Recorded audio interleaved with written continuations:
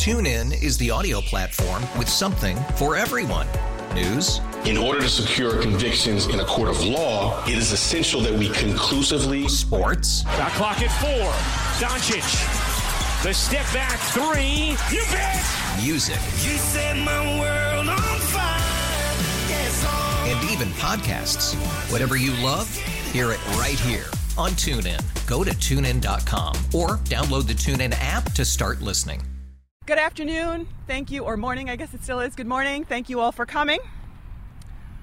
Last week, it was widely reported that the executive director of the Erie County Water Authority was given a contract for a severance payout of between $300,000 and $400,000 if his contract is terminated before 2020.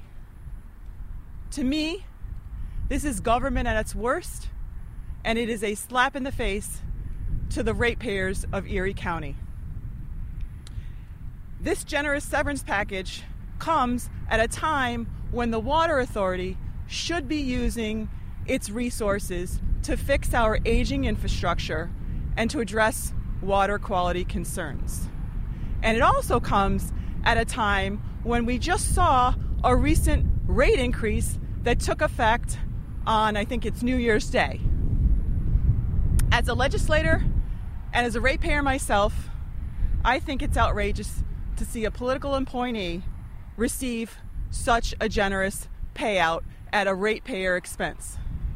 So today, I'm announcing the Severance Pay Limitation Act, which would ban such generous payouts for authorities across New York State.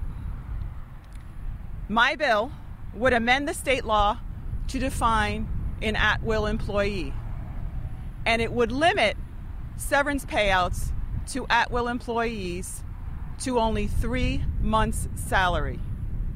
And it would also ensure that the severance payout is not included in calculating retirement benefits. I think this is responsible legislation that will protect the ratepayers of Erie County and all of New York State from future egregious severance payouts at ratepayer expense. Thank you very much. Any questions?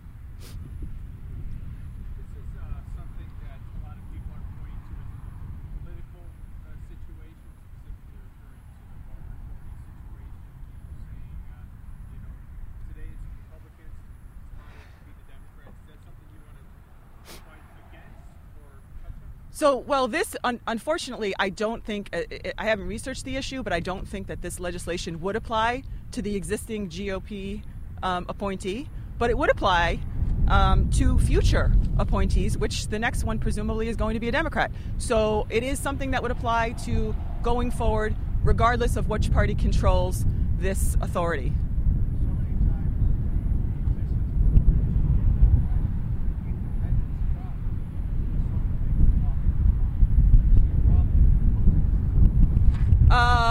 I actually think that, if they had done things responsibly to begin with, we wouldn't need to do that. But this is, the Earl Jan payout that I mentioned isn't the only one. According to the Buffalo News reporting, the deputy also received a similar severance package. So, you hope that lawmakers are going to do the responsible thing, but if they're not, that's why I feel it's necessary to step in and do it.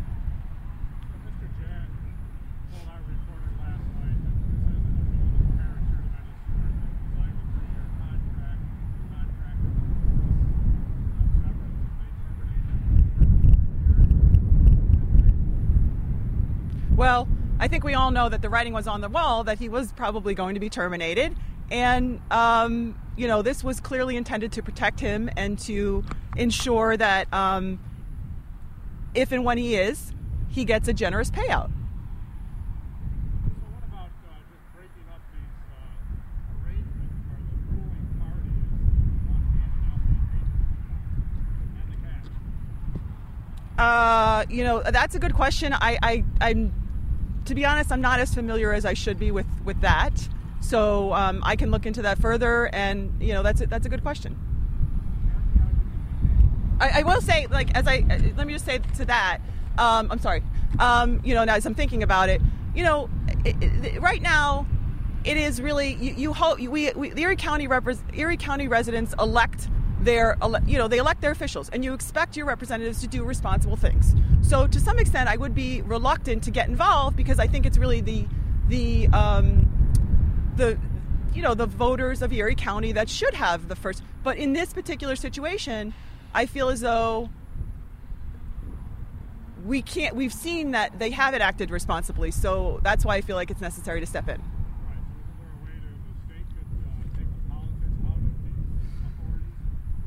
Might be worth looking at, for sure. So.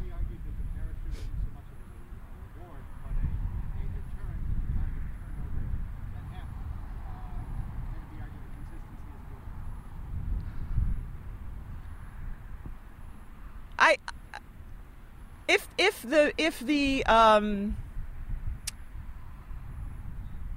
it be argued consistency is good? Consistency is sometimes good, right? It is, if you have the right person in the job.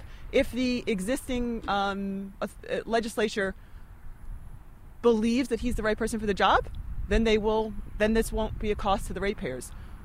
I think there were questions about this particular person's qualifications to begin with, and the writing was on the wall, and that's why they instituted this golden parachute.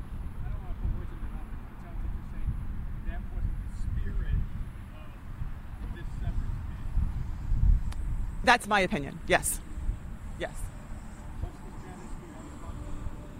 A Senate sponsor? Not yet. I'm just working on the legislation now. I haven't formally. This is we're tweaking the final language. I'm going to send it in the next couple days, and then I will make sure that you all get a copy of it when I have the final language. So.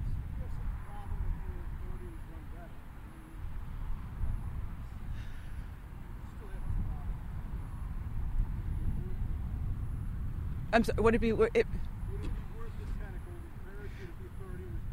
I don't think golden parachutes should happen at taxpayer expense. I just don't. I don't think that this is, you go into the job is paid very well to get a qualified person. There's no need for this kind of a golden parachute to lure somebody into the job, which is really sometimes the way they do it, right? Usually golden parachutes are on the front end so that if you get let go, this is done moments before he was clearly going to get let go, which is unfortunate. So thank you very much. Great, thanks. Ooh, thanks for coming out on a chilly day. TuneIn is the audio platform with something for everyone. News. In order to secure convictions in a court of law, it is essential that we conclusively. Sports. Got clock at 4.